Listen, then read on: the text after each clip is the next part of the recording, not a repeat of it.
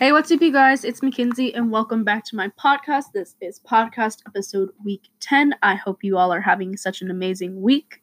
So let's go ahead and get started. So this week we're going to be summarizing what I have learned throughout the first quarter of my physics class. So let's get started.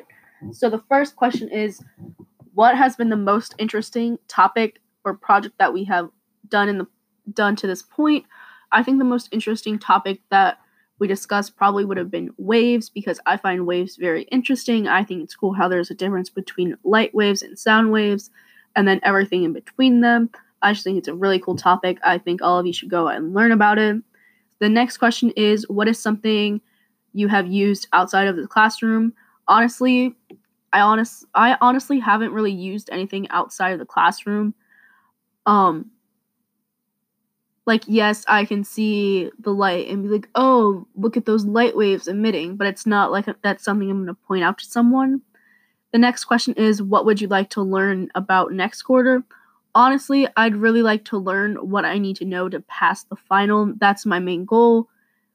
Obviously I care about what I learn, but my main goal is to pass the final. And then the final question is, what is your most memorable experience had learning science or math? So my most memorable experience in math was when my teacher showed us a picture of him with a mohawk at his high school graduation, and he showed it to me and my friend, and we both laughed.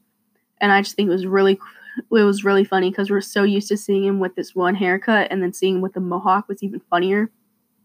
And then in bio, my teacher, he has tennis balls or whatever, and he bounces them, and he threw one, and he accidentally hit a kid, like in the leg or whatever, and it was really funny. Accidentally, of course.